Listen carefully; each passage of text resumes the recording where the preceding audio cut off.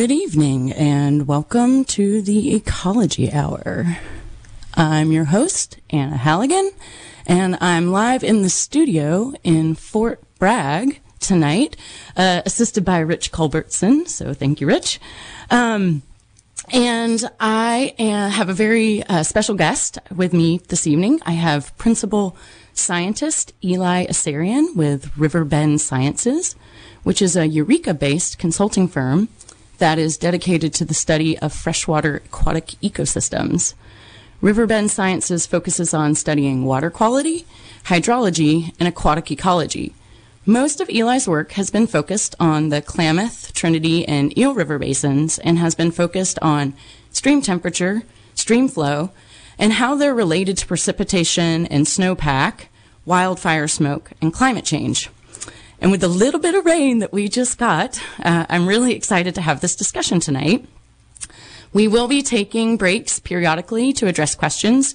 So if a question crops up, please jot it down or hold it in your memory until we open the lines for callers. And again, special thanks to Rich for helping me out tonight.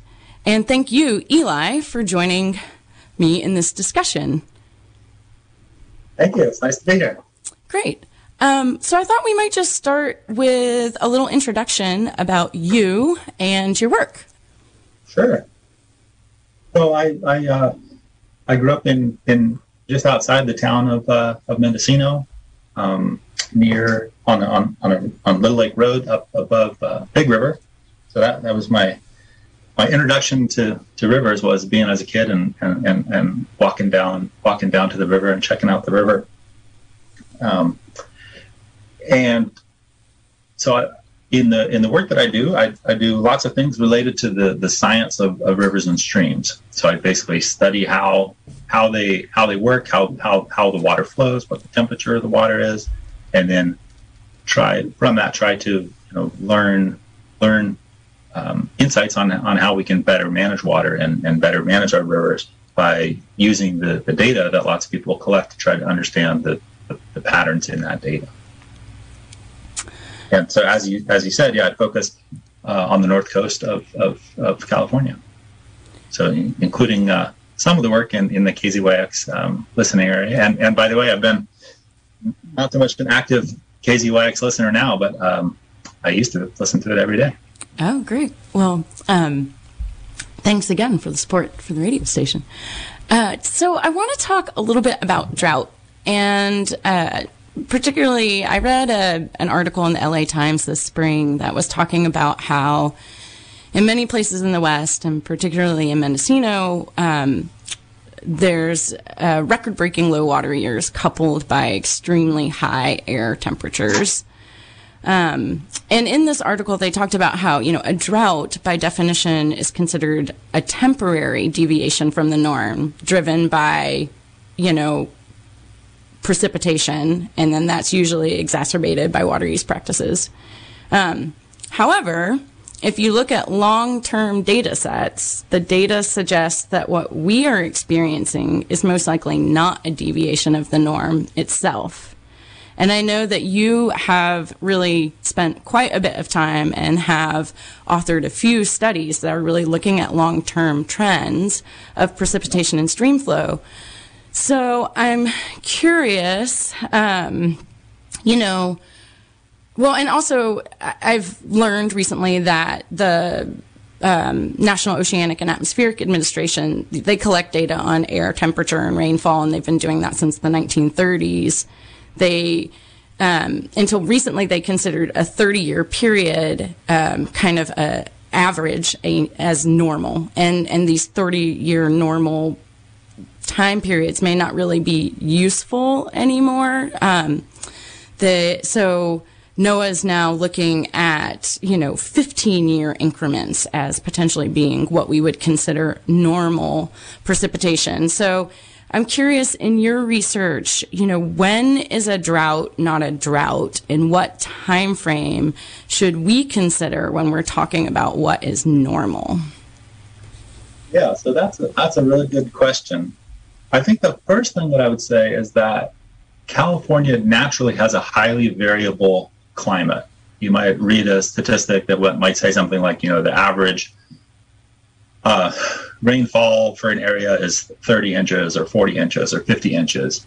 And like you say, that's an average over, say, a 30-year period or something like that. But in any given year, it's actually pretty rare that any given year has average rainfall, right?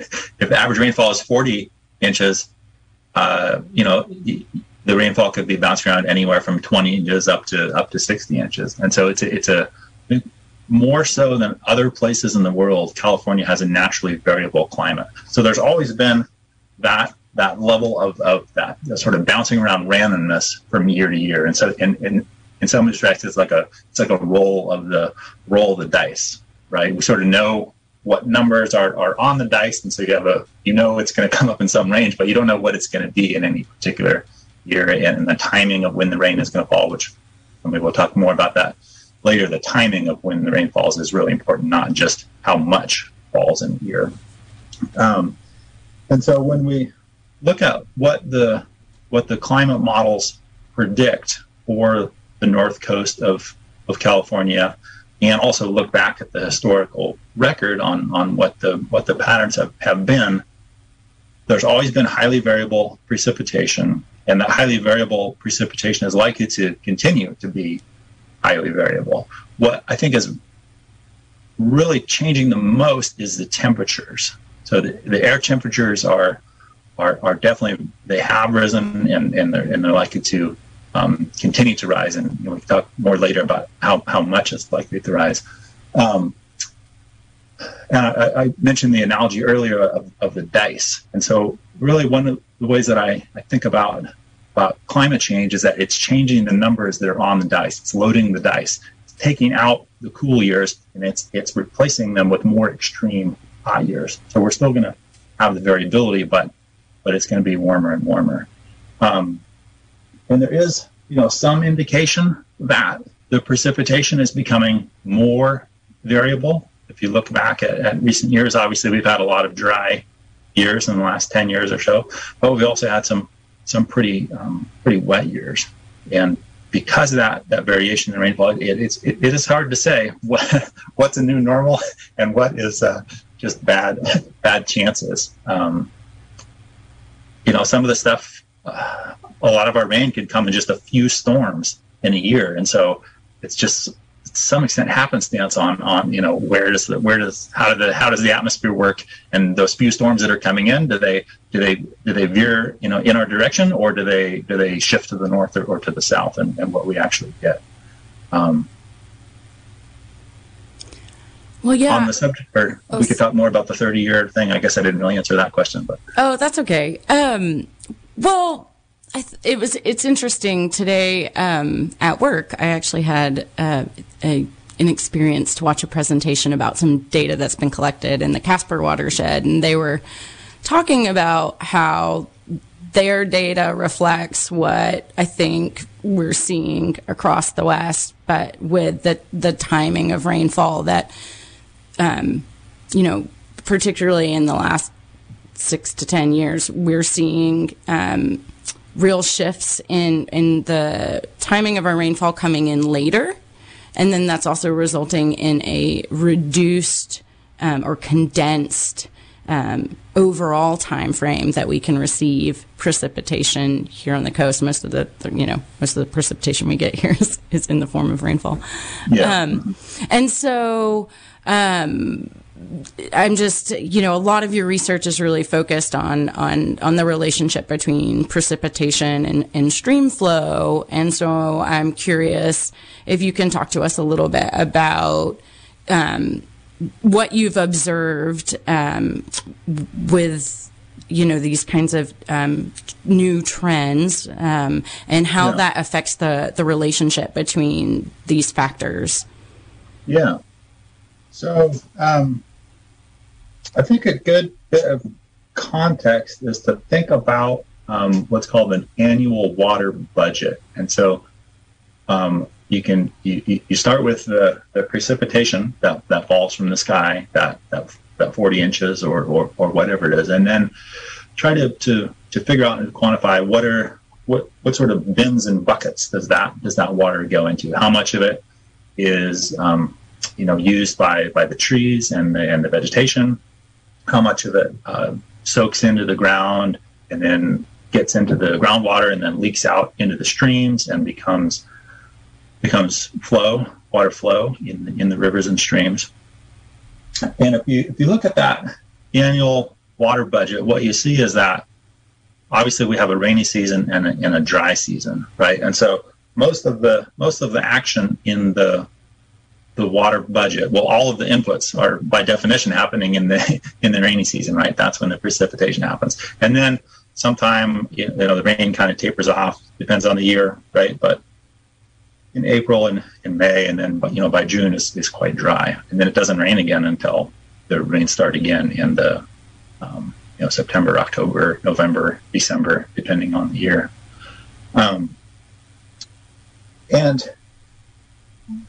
When water in the wintertime, when it's raining, water is relatively abundant on the North Coast, right? We don't really have, most of the time, we don't have a water scarcity problem in the winter.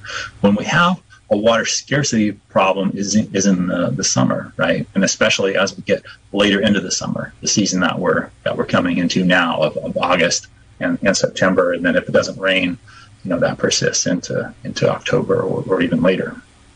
That's when the water scarcity is, and things like changes in the temperature, the rising temperature, the climate change, and the warming affects most strongly the summer flows, because those are just kind of the most sensitive, and they're also the most sensitive to human uses. And so I think we need to pay a lot of attention to what's happening in that summer period, because that's the time when water is scarce and there's limited supply for people to use for drinking water and for irrigation and all the other things that you need water for, and for the things that live in the rivers and streams like the fish.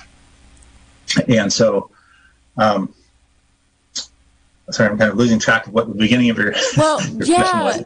That's great, because I'm just sitting here biting my tongue, getting ready to ask you more questions. So yes, that summertime is when there's this kind of high demand for water resources from all sorts of different water users, whether that's people, whether it's plants, or aquatic organisms or other wildlife. And one of the things that really struck me in the presentation I watched today is that you're right. Like right now in August, although because we did receive less rainfall this winter, so our stream flows are incredibly low. We also didn't get very much late seasonal rains to help kind of like top off our water reservoirs. But one of the things that was observed in the data collected in Casper was that in October and November, because the rainy season's being delayed, that stress on stream flow is actually being prolonged. So it's almost like the late summer and the fall now that period of high demand has now been extended because our precipitation time frame has been condensed. I'm wondering if you've observed that too, and I also was hoping that you could talk a little bit about, like what happens when stream flows become critically low. Like, how do those low stream flows impact fish and wildlife? Yeah. So it does seem that there's some indications that, as you mentioned, that the dry season is lengthening. That the period of time when we don't get significant rain is getting longer. Although it does bounce around. One of the analysis I did was back in, I think, the year 2013 or 2014. And so I did this analysis looking at the past 50 years. And one of the things I noticed was, hey, it hasn't rained in September in like 13 years in a row or something like that. Like from 2000 to 2013 in the area that I was looking at, the North Coast, it really was no September rain for 13 years or so. So I was like, oh, that's a really interesting result. So I put that out in a report. And then, of course, the next year, we got a nice rainstorm in September.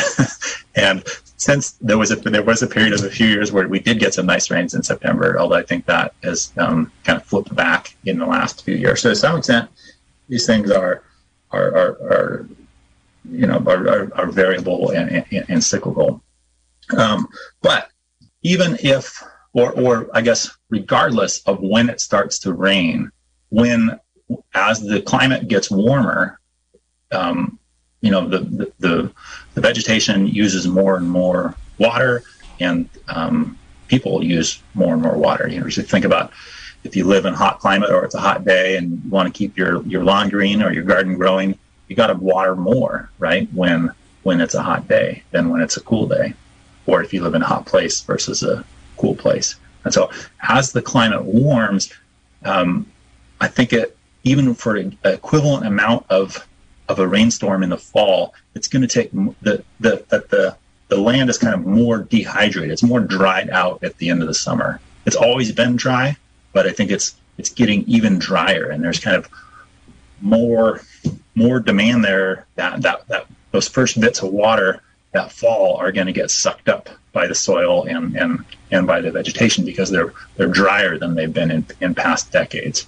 And so I think that lengthening of the dry season is kind of a double whammy, right? Where the precipitation is possibly getting more variable, and the season of no rain is extending. But then also once it does start raining, the land is starting from a drier place, and so it takes longer to kind of rehydrate, and for that water then to sort of get past the top of the soil and get past the trees and get down into that deep groundwater, where then it will leak out into the streams and increase the flow in the streams. I think that answers that question. And then you'd also ask about the effects of the low flow on organisms in the stream. So I guess the first thing to say is that if you're a critter like a fish that lives in a stream, often that stream only has to go dry for a few minutes, right, to kill most of the things that are in that stream. And so one issue when the stream gets low is it becomes more vulnerable to effects from people who are using water. So let's just say on the stream, there's maybe 10 landowners up and down that particular creek. And when the flow is really, really low in the late summer and fall, if everyone turns their pumps on, their diversion pumps at the same time, you could pull out of the water out of the stream. Big parts of it could go dry and kill the things that are living in there. Even if then 2 hours later, people turn their pumps off and the flow comes back, and someone walking up to that creek might look at it and say, "Oh, it looks fine. I don't see a problem here." So that's I guess the most acute effect would be, the creek just drying up for weeks or months in a row, and then one step back from that is periodic dehydration from excessive diversions, or maybe even just on a really, really hot day, maybe the trees use more water and suck it up. And then one step below that would be just sort of chronic effects where the water can get stagnant, and it's water flowing in, tumbling into a pool that provides the reaeration to make sure that the water is oxygenated. It's most animals that live in streams, they need oxygen to breathe. That's where they get the water. And so as flow gets lower and lower and lower, it also tends to decrease oxygen levels. And if that water is also, if it's exposed to the sun, if it's not shaded, then it can increase its vulnerability to warming up and getting too hot. And a lot of our river animals like salmon and other fish, they require cold water. Right, and higher temperatures also makes them more vulnerable to disease and other kinds of kind of illnesses. So I think, some of the take homes that I'm taking in right now is there probably is no normal, or maybe we're wasting our time trying to think about what normal is anymore, because we are in a period of transition, and the climate patterns are changing. And as you were just describing, one of the main ways that that's happening is with the quantity of water and precipitation that's falling, and it's falling at different times and in different ways. And what's interesting is that, the ways that water has been developed in the West for human use, that infrastructure was established for a completely different climate pattern, right? Like, water was developed in the West during a geologic time period. And I think that's one thing that as humans, we're really going to have to start thinking about. We're going to have to start thinking about time in a really different way.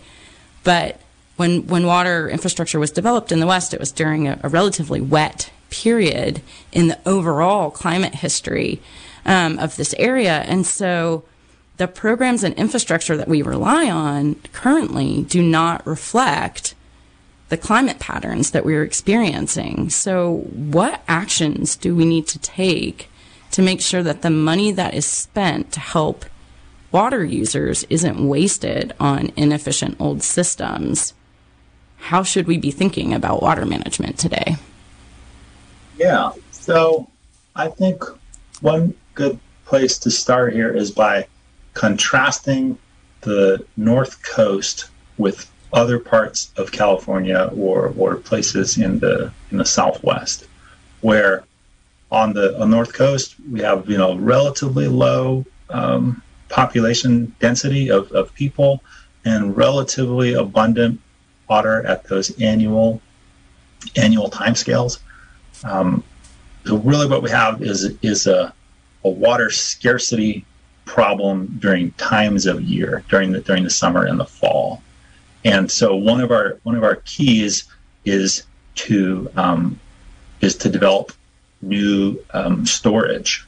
As you say, our infrastructure is kind of developed in a relatively wet climate period of the past century, and especially the mid part of the 20th century. I think from like the 40s through until around the 77 drought, that was quite a wet period. And so we've been able to some extent rely on the natural storage of the groundwater and the soils, and pulling water out of the streams and out of the rivers during the summer. We've been able to rely on that, and as the climate warms, that's going to get less and less reliable. And so what we need to do is to build sources of storage, whether that is ponds or tanks or offstream reservoirs. There's kind of different depending on the amount of water you need to store. There's better and worse ways to do it. But so I wanted to contrast that with places like the San Joaquin Valley down in the Fresno, Bakersfield area. That's a really dry climate, and they're water scarce on an annual basis. So down there, building storage is not really going to help them that much. It might, every few years, they might be able to capture some of a larger flood event that they're not able to capture now. But really, in that situation, what they really need to do is reduce water demand, and maybe unfortunately take some agricultural land out of production because there just isn't enough water to support it, and the ground is literally sinking from how much water is being pumped out of it. And so we contrast that to the North Coast. We really need to focus on storage and enhancing the amount of storage, both sort of direct storage that we can control, like the ponds and the tanks, and then also indirect storage of maybe trying to find ways to enhance groundwater recharge and that type of thing. And of course, we need to use water in efficient ways. We don't want to be wasting water. So I think we need to pursue kind of a dual track of increasing the storage that we have, and also using the water more efficiently.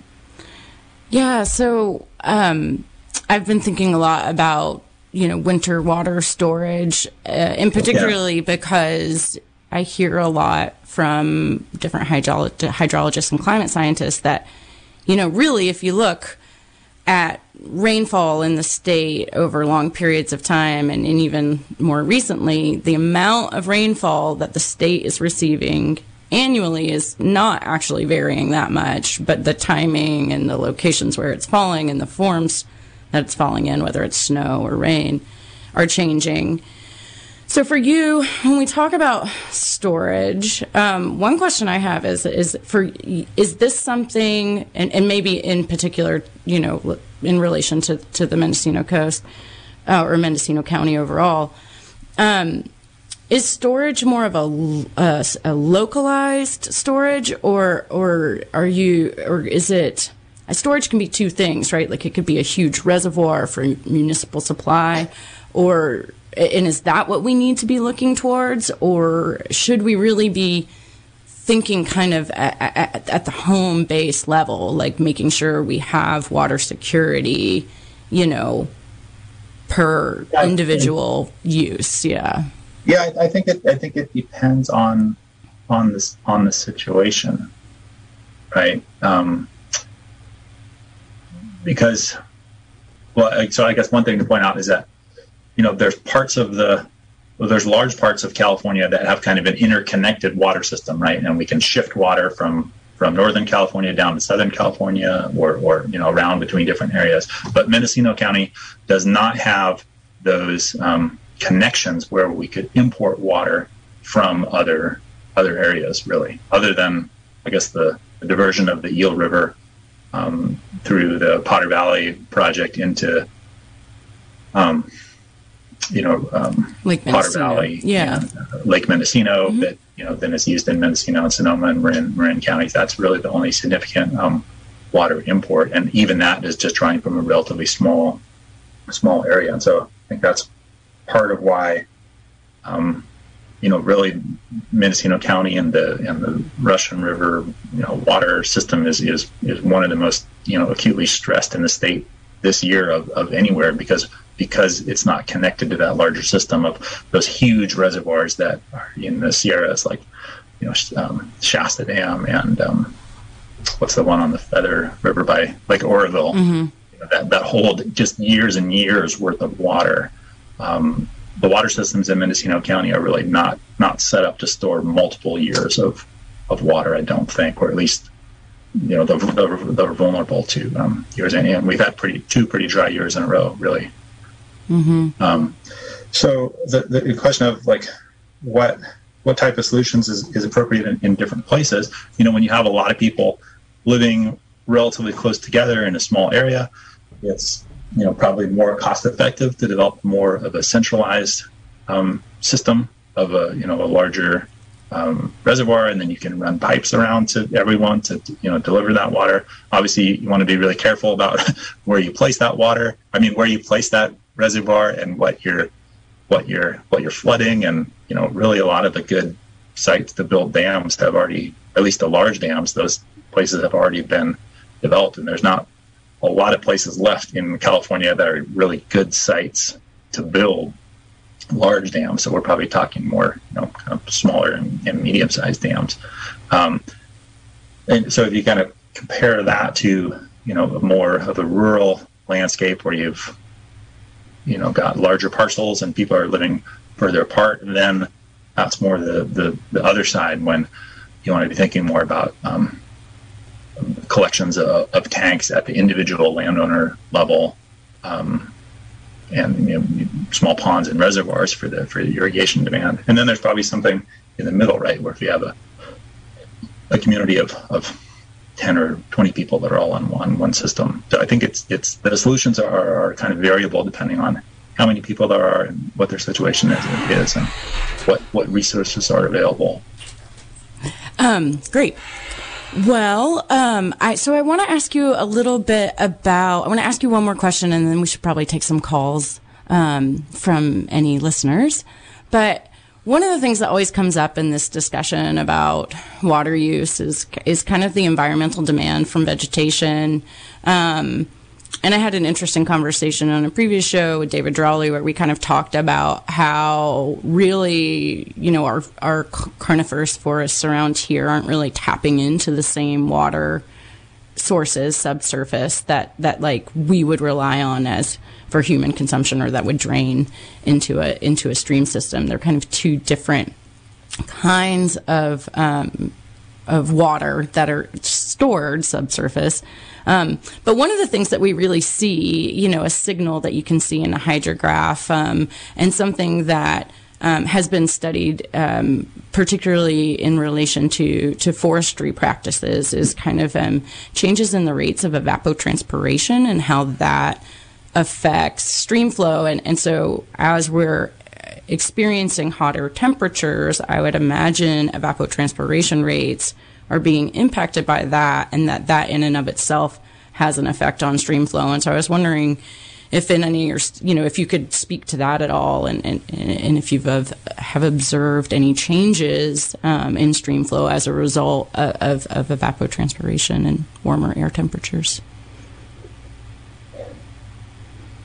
Yeah, so trying to think of the best way to answer that. So yeah, you're right that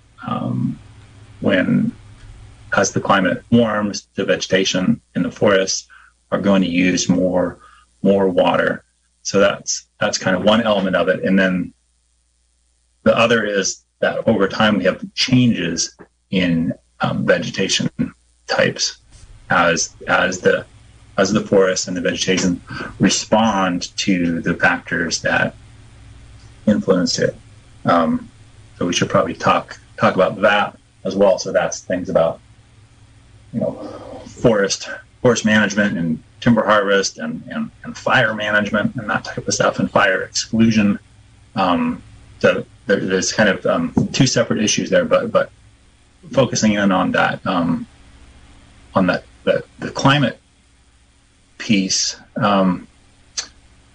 So I have done these analyses where I take the precipitation and stream flow for a bunch of different watersheds where we have long-term measurements, and then develop these statistical models to predict what is, for a given amount of precipitation, how much flow would you expect to see in the stream or in the river. And there definitely are places where particularly that the late summer and fall flows, where those flows are declining, where the same amount of precipitation now, even adjusting for the timing of when that precipitation falls, that same amount will produce less summer flow now. And it's pretty hard to parse out exactly why that happens, and it's, I think, a combination of a bunch of different factors. Obviously, if there's been a big increase in the human population density in an area and people are using more and more water during those late summer, early fall periods, that increased water use by people can cause the long-term decline in stream flow at those, over decades. As well as changes in the structure of that vegetation. So one really interesting sort of case study is Bull Creek. Probably a lot of the listeners have been over to the Rockefeller forest in southern Humboldt County along the 101 corridor, and in Humboldt Redwoods State Park on Avenue of the Giants. The Bull Creek is a state park there, and the lower part of the watershed is all old growth redwoods, and the upper part was harvested in the 40s and 50s, and then they had big giant floods, and the landscape just kind of melted. It was just kind of the worst kind of erosion you could possibly imagine, just whole hillsides melting, and not a lot of trees growing really, because they were all cut down. And during that, in the stream flow gauge that measures the amount of flow in the creek there in Bull Creek was installed right after the harvest, and the summer base flows back then were actually higher than they are now, and that creek, Bull Creek, has shown some of the strongest decreases in summer flow of any place around, as those trees have grown back. And there really hasn't been a lot of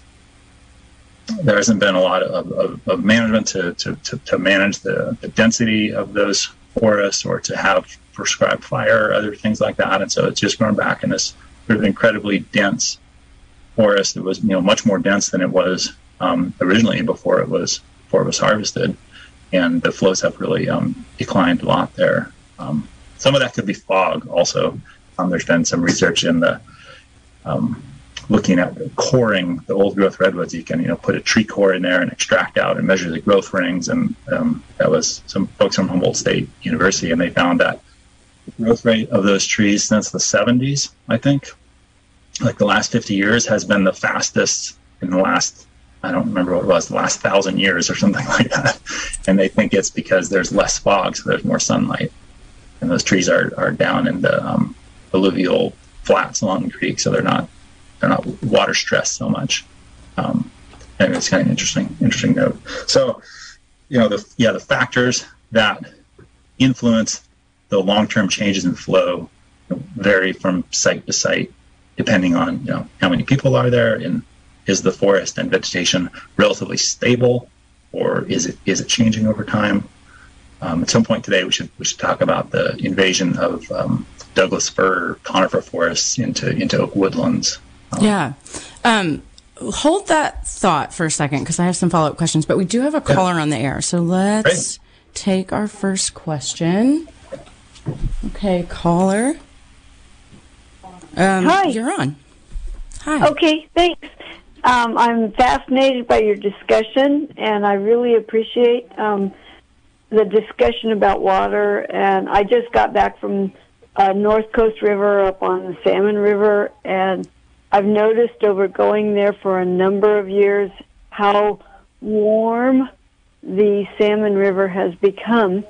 And I know this is a real problem in the Klamath, and I think it's a problem in a number of other rivers in terms of water quality, and it's definitely affecting the salmon and the other fish species that live in the rivers. And I thought I would just I'd like to ask your guest in terms of water quality overall and temperature especially, in terms of how we can maintain the quality of the water for all of the species that rely on the rivers. So thank you again for your discussion. It's very, very interesting to me, and I think for a lot of other people. Thank you. Well, great. That's an excellent question, and you've asked a great person, because Eli did a study on climate-driven increases in water temperatures in the Salmon River. So, Eli, I'll let you respond. It was almost like we planned that call, which we didn't. That's a great question. And so the Salmon River, I'll contrast it to Mendocino County, where the hydrology in Mendocino County is almost entirely driven by rain and not by snow. You get farther into the eastern part of the county and the Yola-Boles and Snow Mountain, and there definitely is some snow in the higher elevations in the eastern part of the county. But for the most part, it's rain that is the form that precipitation falls. Where in the Salmon River has a much wider band of elevations. So along the river corridor at the mouth of the Salmon River, and I should just say for people who don't know, this would be along the Salmon River flows into the Klamath River near the town of Orleans along Highway 96, which is north of Hoopa and sort of northeast of Arcata and Eureka. So in that river, there's low elevations at the along the river, but there's mountain peaks. The highest peak is I think Thompson Peak in the Trinity Alps is about 9,000 feet, and the north side of that mountain drains into the Salmon River. There's actually a glacier there. It's the last glacier left in the North Coast Range of California. There's actually a pretty interesting research going on the fate of that glacier, and it definitely is declining, but it's still there, which is pretty incredible that we still have a glacier. And so in the Salmon River, there's a lot more snow. And so whereas in coastal rivers like Mendocino County, the flows in the river, they as soon as it stops raining, right, the flow starts dropping. And so that might be around, say maybe April, something like that. It stops raining, or it stops a lot of rain. And then the flow just declines and declines and declines. When you have snow is kind of like this magic, irreplaceable thing, where what it does is it holds that water. Instead of running off right away, it holds it for a month or 2 months or 3 months, or however long that takes to melt. And then it goes in. So it's sort of having a good snowpack is kind of like having a bunch of rain that's falling in April, May, June, July, or even August in some places. And so it's this really unique water storage that is really handy for both for people and for the fish. And so in the Salmon River, the flows can stay higher when there's good snowpack. The flows will stay higher much later into the year, and you can still have pretty good flows there, in July in a high snowpack year. And so what's been happening in the Salmon River is, as the climate has gotten warmer, the snowpack is declining. And so you still have snow falling at the highest elevations, but kind of those middle elevations, like the 5,000, 6,000 foot elevation, 4,000 foot, there's kind of been a shift where there's more rain there and less snow now. And so part of what that's really interesting, that you actually noticed the increases in the Salmon River water temperatures just going there and swimming there, because there's been really good monitoring program there from the Salmon River Restoration Council and the Forest Service and the Karuk tribe, where they put these little sensors and measure the water there. It's pretty inexpensive and easy to do. Sometimes hard to get out to the sites to do it, but you just have to place these little sensors in the water, and it definitely has gone up. The temperatures have increased, especially places like the South Fork of the Salmon River, which previously had really high, nice snowpack consistently from year to year, and now it's becoming more variable. And so in a high snowpack year, the South Fork of the Salmon River is just ice cold, all year. And then in a drought year, it warms up really quick. I want to say that the differences in the maximum summer temperature is like 8 degrees Celsius, which is like, what is that in Fahrenheit? Like 18 degrees or something like that Fahrenheit difference between a drought year and a high snowpack year. So that Salmon River is really, it's one of the rivers that's most affected, where its temperature is most affected by the snowpack. And so that's really, I think, what you're seeing there. And that's unfortunate because, the Salmon River has this really special species of salmon called the spring run Chinook salmon, which is really important to a lot of people, but most particularly is the Karuk tribe. It's historically one of their main food sources, and that kind of salmon only lives in areas that get snowmelt. The salmon migrate up in the springtime, actually, and they sort of ride that snowpack, and they're able to jump up waterfalls and things during the high flow year. And so as the snowpack declines, the population of those spring run salmon are running into trouble. That's so interesting. Seems like we have another caller on the line, so I'm going to go ahead and take their call. All right, you're on.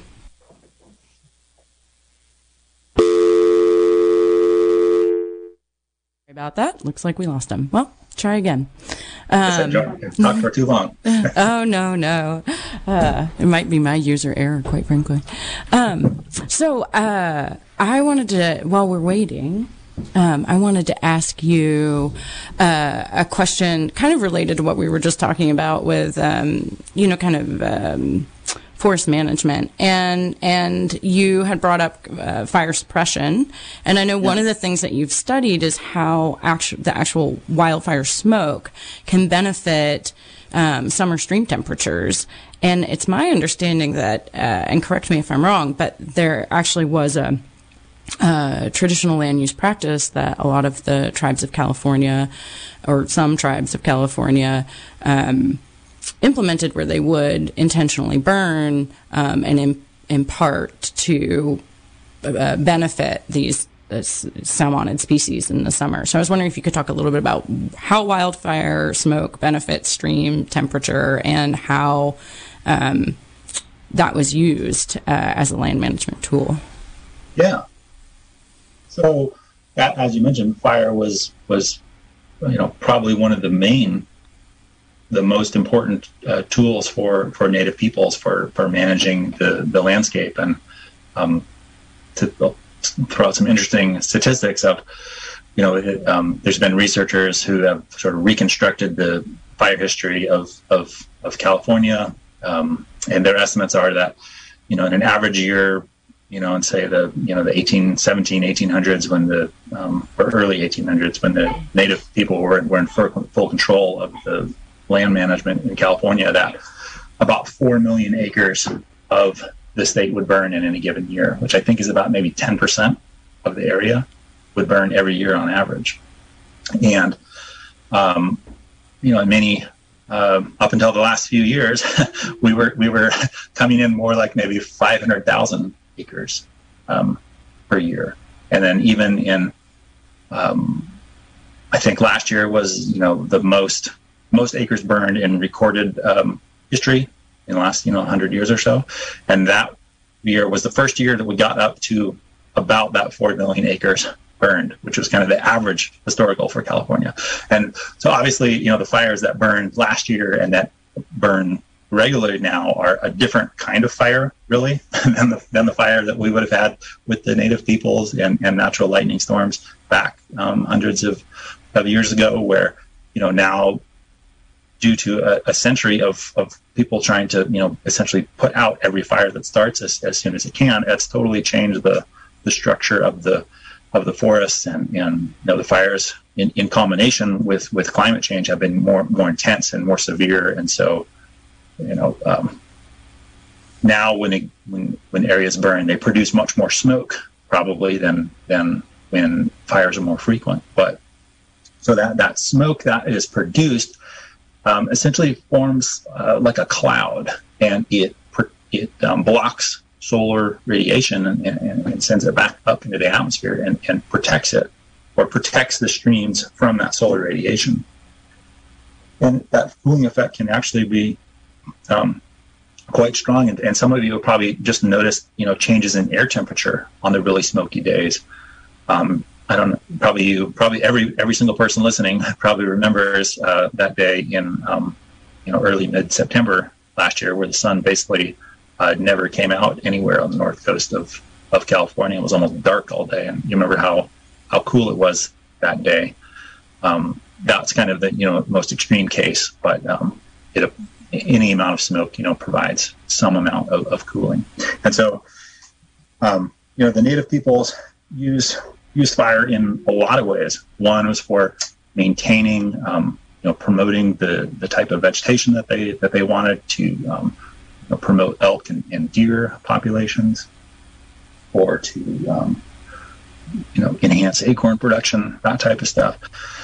And they also use fire in their ceremonies. And one of the really interesting things is that a lot of the I don't know about in Mendocino County, but I know the Yurok tribe at the mouth of the Klamath River, and then another tribe up at the mouth of the Rogue River in Oregon, whose name I'm not good at pronouncing, so I'm not going to try.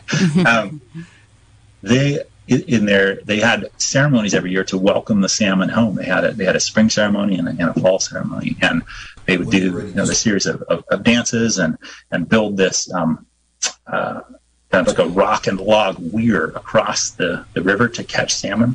And the last thing they did before they closed down the weir to start the fishing was they would set the hillsides on fire. And they said they did it for the purposes of telling the salmon it was time to come home. That was a signal to them. Yeah. And so, they knew then, and we've been able to prove now with, the tools of modern science that generation of the smoke cools down the water, and, in the fall, when the temperatures could still be warm, that could cool down the water enough that it would trigger a pulse of salmon to swim in. That's so interesting. So we have another call, so I'm gonna see if we can get the call on the line. Hi, welcome to the Ecology Hour. Hello, I have two questions, please. Sure, go for it. One question is, after all these fires, is anybody replanting trees? That's my first question. I don't know. And the second question is, I saw water from the air. Basically, the fog comes in, and in Peru and also in Morocco, they made some cloth to catch the fog and turn it into water. So I was wondering, is there any idea, like, to create water from the air? Because every cloud brings water, so I was wondering. These are my two questions. Thank you. Great. Bye. Yeah. So, guess I should take those on. Sure, go for it. So on the question of the fires in the replanting, not really exactly sure on that. I mean, just one thing to point out is that things like pines and Douglas firs, if they're killed above ground, they won't resprout, but they may have cones that have survived and dropped, and there's some species that are actually fire dependent. Certain kinds of pines where the cones stay up on the trees, and the cones actually won't open unless there's smoke and fire. And so there's some will naturally regenerate. And then there's other things like oak trees and like bushes like manzanita and ceanothus and things like that. That even though the top part of the tree or the bush might be killed, there's still a strong root under there that will resprout. And so sometimes you might drive through after fire and it might look like every single thing is dead, but then if you come back in a year or so, you will see some nice regeneration from the oaks and the pines. But if you want to grow pines and firs for timber production and things like that, then yeah, you might need to replant those. I think there's a serious question of are those trees going to be able to get big enough by the time the next fire comes in? But I think that's what I would say about that one. Do you have anything to add to that, Anna? No, I think you're right. Like, I think this, the ecology of a lot of the Western U.S. Developed over time to have this, to have some degree of resiliency when there's small amounts of fire disturbance, and so some plants really do thrive post-fire. And I am sure that in certain areas there are revegetation and tree planting efforts, but a natural ecological process will take place, and a lot of stump sprouting and a lot of seed is dispersed. I thought the question about fog was particularly interesting because it made me think of a redwood tree, because that's essentially what redwood trees do in the summer is filter the fog. And I've heard about some interesting, ways of capturing water. Similar idea with the condensation of that occurs on air conditioning units, where people will funnel that and capture it and reuse it. So I think there may be a use there, but I'm not aware of any. So maybe you can respond to that question, Eli.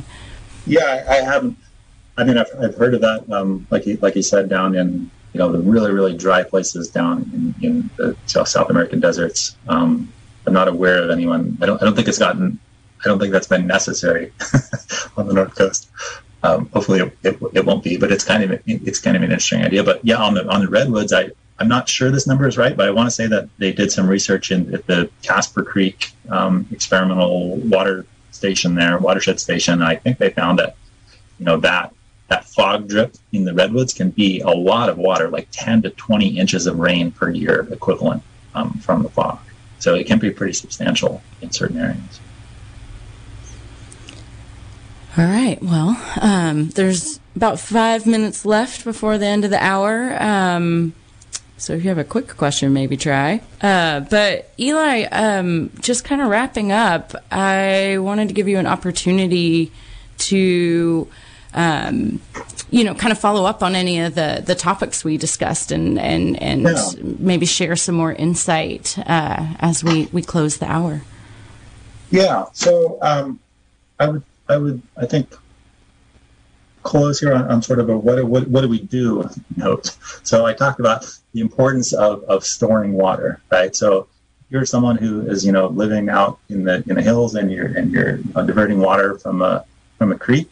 If you can afford it and you can find ways to do it, would really encourage you to find ways to set up tanks or to build a pond that's appropriately set up, that's not going to fail, and you want to put it in the right place, and you want to have the right people build it, and you want to have it be secure. But find a way to store that summer water, or to store the winter water for use in the summer. And then if we have another minute or so, I wanted to talk about climate change. And I think one thing that's really important to realize is that, yes, the climate is already changing. So it's not a question of are we going to have climate change or are we not? It's how much are we going to have? And really, we don't know the answer to that, because the future hasn't happened yet, and we don't know if, as a global society, we're going to get our act together, or really how well are we going to get our act together? I don't think we're going to completely fail, but are we going to do pretty good? Are we going to do excellent? And so it's really kind of exciting, I think, to see how we're going to respond as a global society to this climate challenge. Because if we don't do something, big, it's going to get really grim. But at the same time, we're the most adaptable species in the history of the planet, and the technology and information and tools that we have available now. We have ways to generate energy that don't produce carbon, and so we have the tools. We just need to find the the political will and the organization to deploy it. And so I'm hopeful that we'll get it together. And it's every little bit counts. If we end up with 1.5 degrees of warming or 2 degrees of warming, that's going to have totally different effects than we end up with 3, 4, 5, 6, 7, 8 degrees of warming. So it's not. I guess I would encourage people that let's do whatever we can, and whatever we can do is going to be helpful. Yeah, absolutely. I think, one thing that occurs to me a lot is and it's not an easy thing for us humans to do, but we need to be willing to change and to think about the ways that we function and the ways that we manage our resources in a really different way, because the relative, playing field has really changed. So we're going to have to strategize and play the game a little bit differently, right? There is one more caller, but I do not think we have enough time, so I apologize. We won't be able to take that last call. I still have tons of questions for you, Eli, but time is short. But I appreciate you joining us tonight. It was wonderful to talk with you. And I would love to maybe have another opportunity to continue this conversation maybe in the future. Yeah, that'd be great. So thanks so much for having me, and thanks to the callers who called in and everyone who listened. And hi, Mom, if you're out there listening. Yeah. Next time you're in the neighborhood, you'll have to give us a call. Yeah. All right, Eli. Well, thanks again. And to all the listeners tonight, thanks for tuning in. Once again, you're listening to KZYX. Good night. If you enjoyed this podcast, you can go to kzyx.org to find more shows and content like this one. While there, you can stream us live or check out our jukebox. And if you like what you hear, consider donating by clicking the red donate button in the upper right corner. We are Mendocino County Public Broadcasting, listener-supported community radio. KZYX, Philo 90.7 FM, KZYZ, Willits and Ukiah 91.5 FM, and Fort Bragg at 88.1 FM. Thanks for listening.